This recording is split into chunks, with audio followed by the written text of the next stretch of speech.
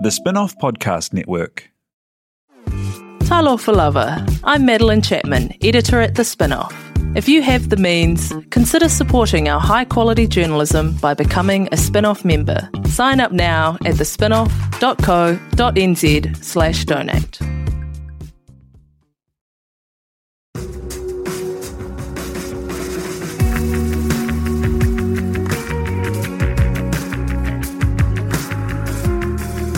You're listening to Business is Boring, a podcast that reckons it's anything but.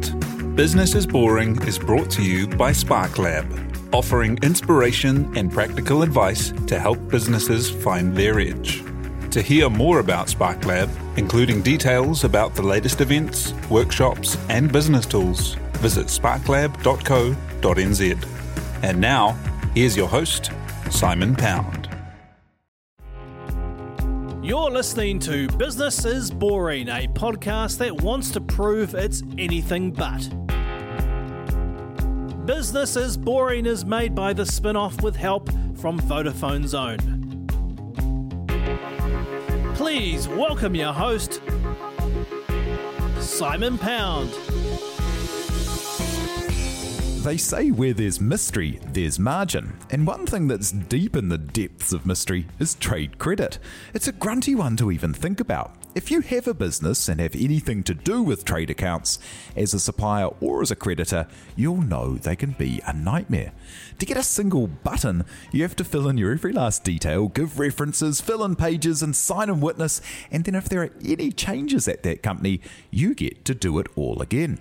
The terms aren't standard, you might be signing a lot more away than you thought, and if you're the people getting the signatures, are they up to date? Are they what you need? Do you even have terms of trade? Did you just copy someone else's? Well, one person who looked into this abyss of paperwork is Miriana Lowrie. After a career in banking and looking at strategy and ways to improve business, she saw an improvement that could be made here and launched One Centre. The app has gone through incubation, setting a record funding round for a product at the Flux Accelerator, was part of Vodafone Zone, and is helping solve the hard problems with customer usage doubling month on month. To talk making life easier on both sides of the ledger, Miriana joins us now. G'day, nice to see you. Thanks, Simon. Hey, thanks so much for coming up. Tell me, what was the kind of what was the moment that made you decide to start One Centre and move out of what had been a really successful career in banking? Yes, great question. So essentially, I experienced the problem myself. I started a company with my brother who's in construction, and before long, we had secured quite a large contract, and so we needed a lot of material to fulfil that contract. So we set about opening trade accounts, and it turned out that we had to open over 30 within a very short space of time. Now, that was extremely painful, especially because we lived in different houses, both needed signatures, both guarantees. So, so I went hunting for a solution. I just thought someone must have digitised this because everything else in the business we were digitising at the time. So that's where it started. And it just didn't exist. Didn't exist, literally does not exist yet. So, and don't get me wrong, it might do somewhere in the world, and we're still looking, but we haven't found anyone that has done this yet. And yet this is a huge problem, because every business that supplies credit and every business that seeks credit should, in an ideal world, have some kind of agreement in place. Yeah, that's right. So trade credit is the second largest lender in the world behind banking. So there are millions of businesses in the world, as we know, and no matter what business you're in, you'll have a type of supplier. Some industries it's more prolific than others, like construction and food and beverage, which are the industries that we're actually targeting. So, yeah. And what were your first steps to taking this seems like a grunty problem and then turning that into an idea? How did you start and launch? Yeah, another good question. So one of the things that I learned pretty easy on is that you can convince yourself that something's a problem when it's not actually a problem, and then you need to kind of appreciate and understand the size of the problem. So I actually bootstrapped for about a year and a half researching the problem, in my spare time, which was very difficult when you're working full time. But I had a very understanding employer at the time, ASB Bank. And so I set about interviewing as many suppliers and consumers as I could. So I interviewed over 300 to understand the size of the problem, what the problems were, and what a potential, solution for them might look like. And that's where it essentially started. It's pretty scary at the beginning, I've got to say. Yeah. Well, was that calling people up out of the blue, or what was scary? Yeah, it was.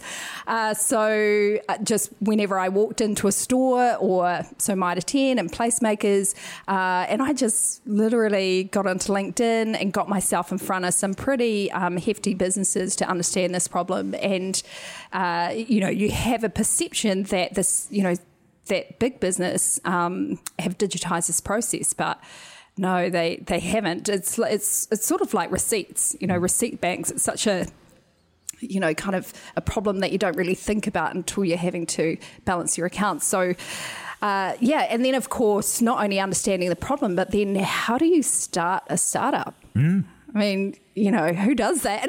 Yeah. And I didn't have a lot of people around me, very few actually, who were in this space. So I had to kind of research what is it about the problem that would differentiate me in market if I pursued this. And the one thing that stood out was design. So the user experience and the user interface, really important. It's like your iPhone, really easy. You don't need an instruction manual. You just kind of, flick and click and what have you. So I jumped onto LinkedIn and found the best designer I could across Australasia, messaged him, and a few months later got in front of him, and he ended up being my first investor. Loved the idea off the bat. Sven Baker, Group CEO of DesignWorks, and he mentored me in the early stages around what I needed to do to get going before I, could give up my job. I mean, who can give up their job in Auckland? Yeah. And had you been looking to start a startup, to start your own business at all before this experience? Like you'd started the construction thing with your brother, but not to go and be an entrepreneur. No, not at all. So my background really is around setting up business process and systems and writing business plans and sales strategy. Whereas tech startup, that is just. It was just something that I thought, oh my God, someone must have digitized this. And then that's kind of where it all started. And so I started researching technology, and, I feel like over the past couple of years, I've poured in, so much information in a very short space of time. What resources did you find the best along the way? The resources, the best? Yeah. People. Yeah. So we're so fortunate in New Zealand where tech founders who've done this before are so amazingly, forthcoming with their experiences. You can't really...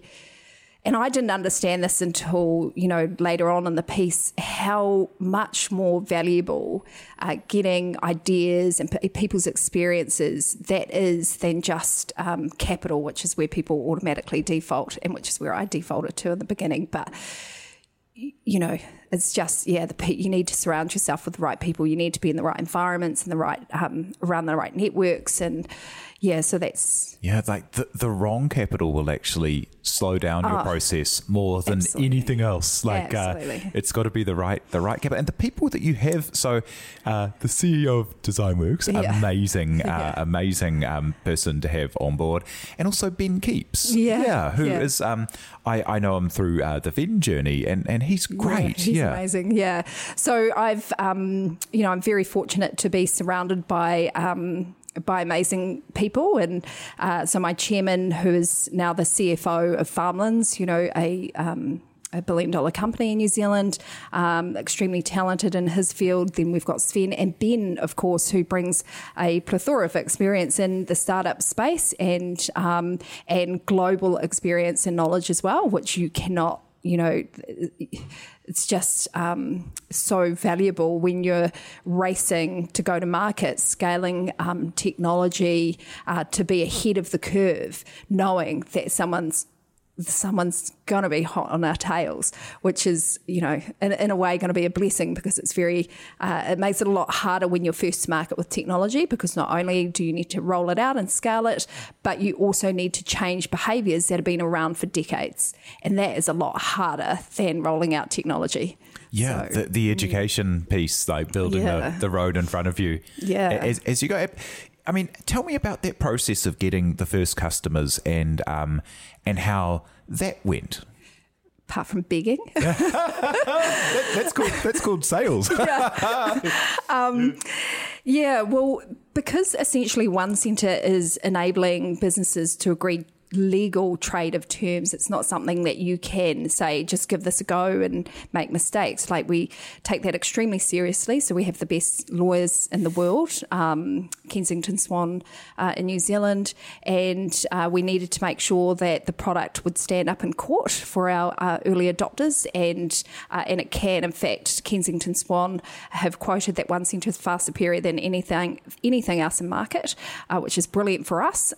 So in the early days, we had to bring on customers who were used to piloting technology that was in its early stages and could help us with if bugs, things were happening in the product, they would tell us. We were literally on the end of the phone 24/7, because not only is it them, but it's their customers as well. So, we've got to protect the brand and integrity of our customers, but their customers. So we've got a two-sided marketplace going on here. And there's benefit for both sides as well, isn't there? Yeah. So what's your kind of elevator pitch on like the benefit for each side of the equation there? Yeah, so suppliers essentially can agree trade terms within minutes, as opposed to weeks anywhere in the world. So, and we have had business owners, in where have they been? Thailand, Australia, the States, agreeing trade terms while they're overseas. 'Cause you don't have to be in the office anymore.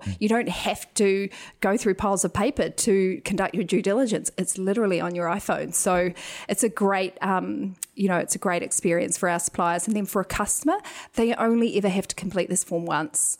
And so when you're dealing with, in fact, we've had a very high profile restaurant in central Auckland change hands, and they approached us. They have 200 suppliers, so 200 applications that they had to go and source from suppliers. Now that's a nightmare. Whereas with One Centre, they fill it out once, and then we pre-populate, and then they agree the trade terms for the different suppliers, and then they're off. So just a better experience overall for both parties. And this, you talk about the legal side of this.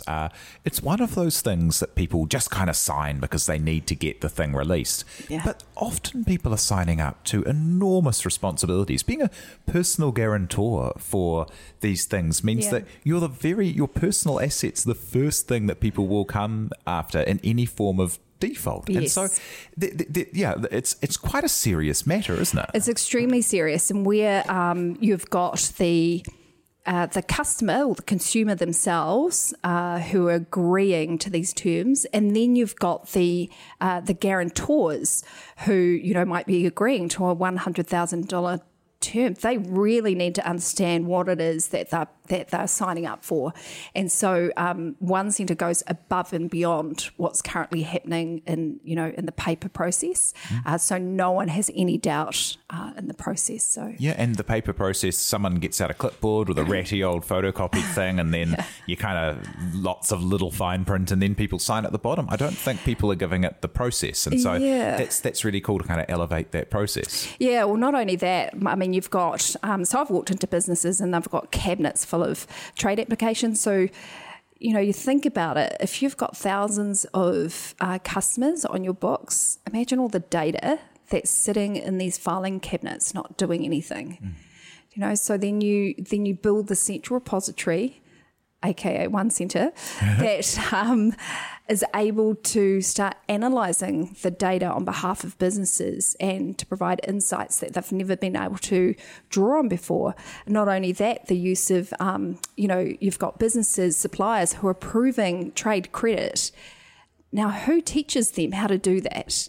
You know, it's a best guess, you know, kind of feels right type of thing half the time. Photocopy something that they got off a mate and then change the name. Absolutely. So it's like, well, how can we use, for example, artificial intelligence, AI, to start approving trade accounts on behalf of our suppliers, rather than them having to do it. So we can do that. Like, we track every single approval, every decline. We can see where a supplier is going through the product to make these decisions. So, you know, get enough data behind us, and that's the next step. Oh, wow. Providing more security and certainty. Yeah, absolutely. Tell me about the day when you decided to throw in the job, like, you know, a really great career at a really great employer, ASB, and then going out on your own. What was that like? At a very great Auckland mortgage. So it was very scary. So the board, my board at the time, were very, you know, they let me make the decision, and when I wanted to leave my full-time employment and go full-time into One Centre. So we had just been through our first capital raise. So the funding was there, but, you know, in startup world, it's really important that you keep your burn rate down as low as you possibly can. And so I talked to my employer at the time, and so interviews that I could conduct through my work hours, they allowed that, which is brilliant. So they were really understanding, but it came to a point where I just couldn't do both. And yeah, it was very difficult, I've got to say, you know, because your salary automatically halves, and so your lifestyle changes, your work environment changes. You know, it's a huge decision. It's a big risk. How important is it to have things like the Vodafone Zone incubators and the Flux incubators and the accelerators, in order to provide a place to be able to kind of, and the Ice House, in order to provide a place to get those, to be able to like really fast track that process when you have got everything on the line? Absolutely. So for me, absolutely critical. Going into being selected, you know, one of 6 out of hundreds in the first cohort in 2017 was brilliant for me. And I didn't really know at the time what I was going into, but having come out the other end, it actually has made the difference for One Centre. That's, you know, how I feel. There is no way that we would be global right now without having been through that experience. They connect you, they give you the advice and support that you need. They help you build advisory boards.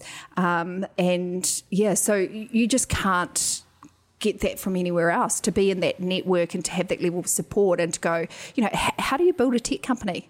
It's not like your traditional companies. And then how do you build it to make sure that you can scale at speed globally? You know, that's just not something that people do every day. And so, and then to be have the opportunity to work with the Vodafone team, you know, just, you know, again, furthering and enabling me to leverage the amazing contacts that they have available. You just can't buy that. You know, it's very difficult to find that. So acceleration programs for me, even incubators in very early stage, not that we went through an incubator, but accelerators are essential in my opinion. Once you've been through one, you've probably, you know, maybe 2, then you've probably been through enough, but yeah, critical. Yeah, and that's so interesting that even with your experience in business planning, actual innovation, systems, the world of tech is so different that those guardrails are so helpful. Yeah, I remember when I first went into the Flux Accelerator program, actually, and the guys, you know, we laugh about it now, but, you know, I thought, wow, you know, I've got all this knowledge and experience, and it's nothing. There is nothing like scaling and building a technology company. Because you're essentially building a company from scratch that's going to sit in the cloud. So, and how you scale that company, you're not just talking about New Zealand. You're not talking about, you know, hiring a couple of salespeople. You're talking about onboarding millions of companies worldwide. You know, so that takes a different skill set. Not only that, you know, the top 2 reasons why startups fail is, 1, you're not actually solving a real problem.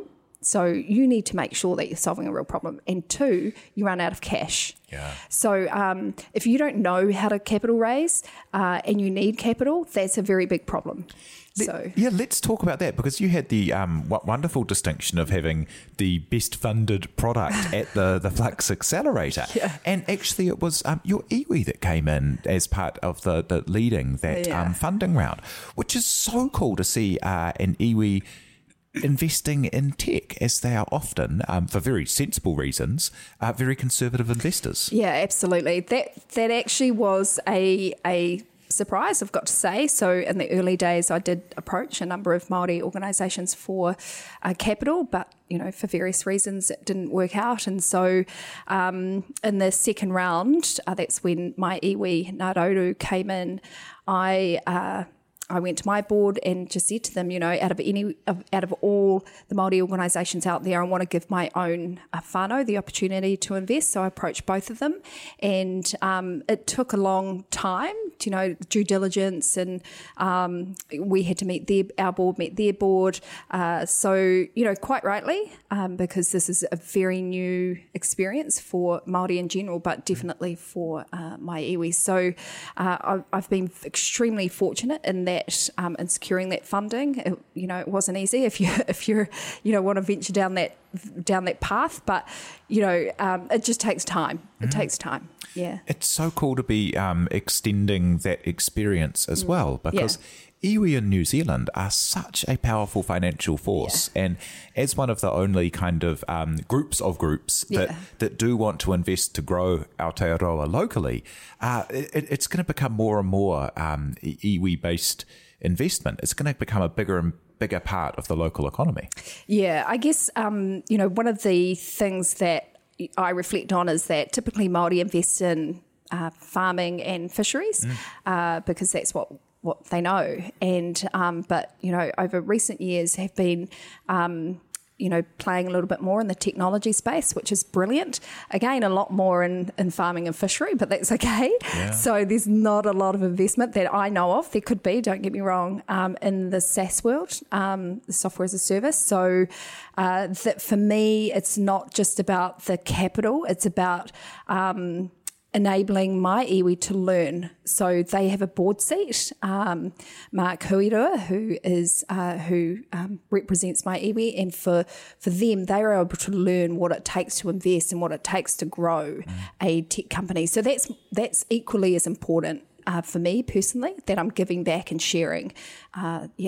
Yeah, that's so cool. And, I think it is going to be, we're seeing with Ngāti Whātua o Ōrākei and the work they're doing with innovative housing projects and stuff like, it's going to be iwi that are driving a lot of this interesting stuff. And you were in SESTA recently as well. I was. Tell me what SESTA was like.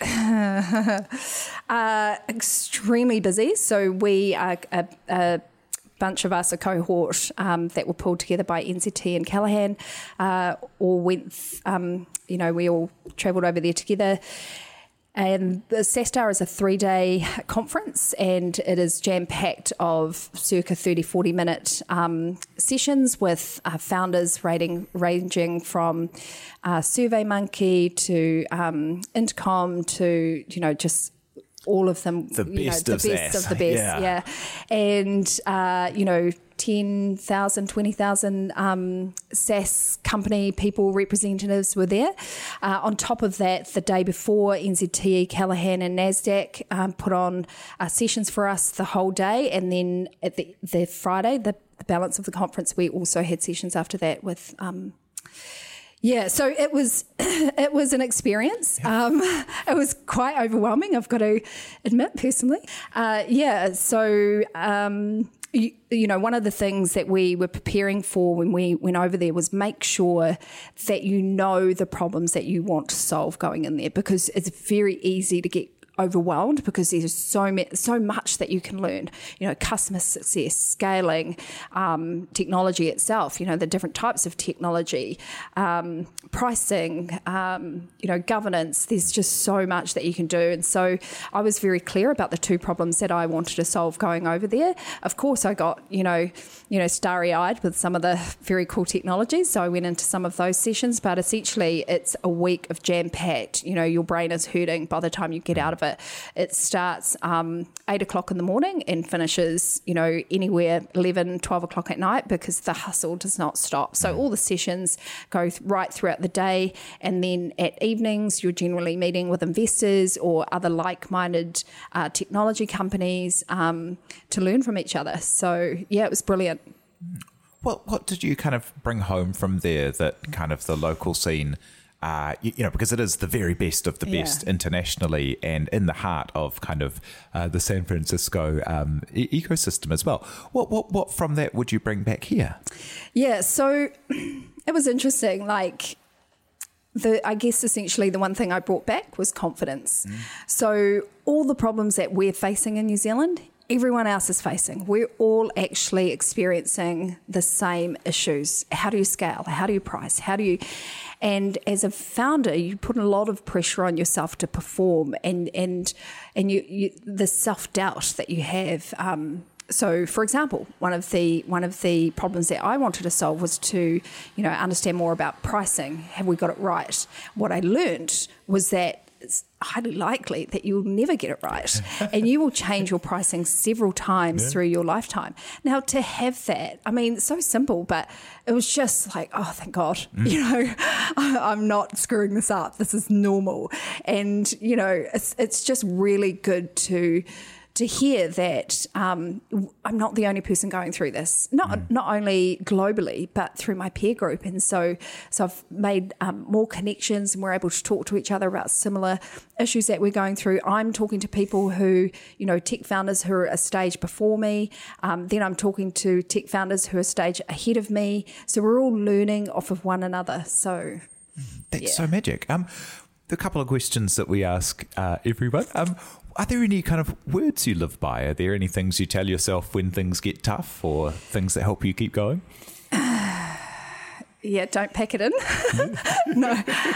Apart from that, I like to conduct myself with integrity. So integrity is really important for me, not only for me, but also for my staff, because this is a tough game. It's high risk, and you start de-risking the business the more success that you have. So for me, conducting yourself with high integrity, trust, and just being humble, I suppose. There's a lot of people out there that are helping people like me, and that doesn't go unnoticed. I'm extremely appreciative of all the support that we get.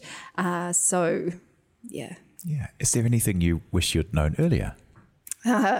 There's this thing that you get told, and I wasn't told until probably halfway through this journey, about just-in-time information. So there are stages of startup. You've got pre-startup, then you've got startup, and then you've got seed, and then you've got Series A, Series B. And there's so much information. There is so much information out, and you can go and study till the cows come home, but nothing's going to matter unless you're going through it right now. So knowing that I didn't need to know everything right off the bat would have been really, that would have been really valuable. And don't compare myself to companies that are, way like an arse nicely. So they've been through their Series A. Like I talked to Aaron, I talked to, other tech founders, successful tech founders, but I don't compare myself to them at their current stage. I ask them to come back to what was it like in the first year.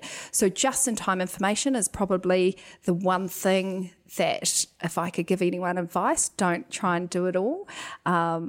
just taken the information that you needed to know at the time to execute well. Otherwise, it will get very overwhelming very quickly. Yeah, eat that elephant one bite at a time. Literally. Yeah. Oh, that's so magic. Well, thank you so much, Miriana Lowrie, for coming in to chat to us about One Centre. If you have suppliers or if you are sick of filling out your trade forms, jump onto One Centre, have a look. It's a great product. Thank you very much to Alice Webb-Liddell for producing, and thank you very much for listening. If you have any tips for people to get on the podcast, any kind of feedback, jump on and find us on Twitter at Simon_Pound. You've been listening to Business is Boring, presented by Simon Pound. All this was brought to your ears by The Spin-Off and Vodafone Zone. From the Spin-Off Podcast Network, that was Business is Boring, brought to you by SparkLab. Make sure you're following Business is Boring wherever you get your podcasts. And for more information on SparkLab, visit sparklab.co.nz.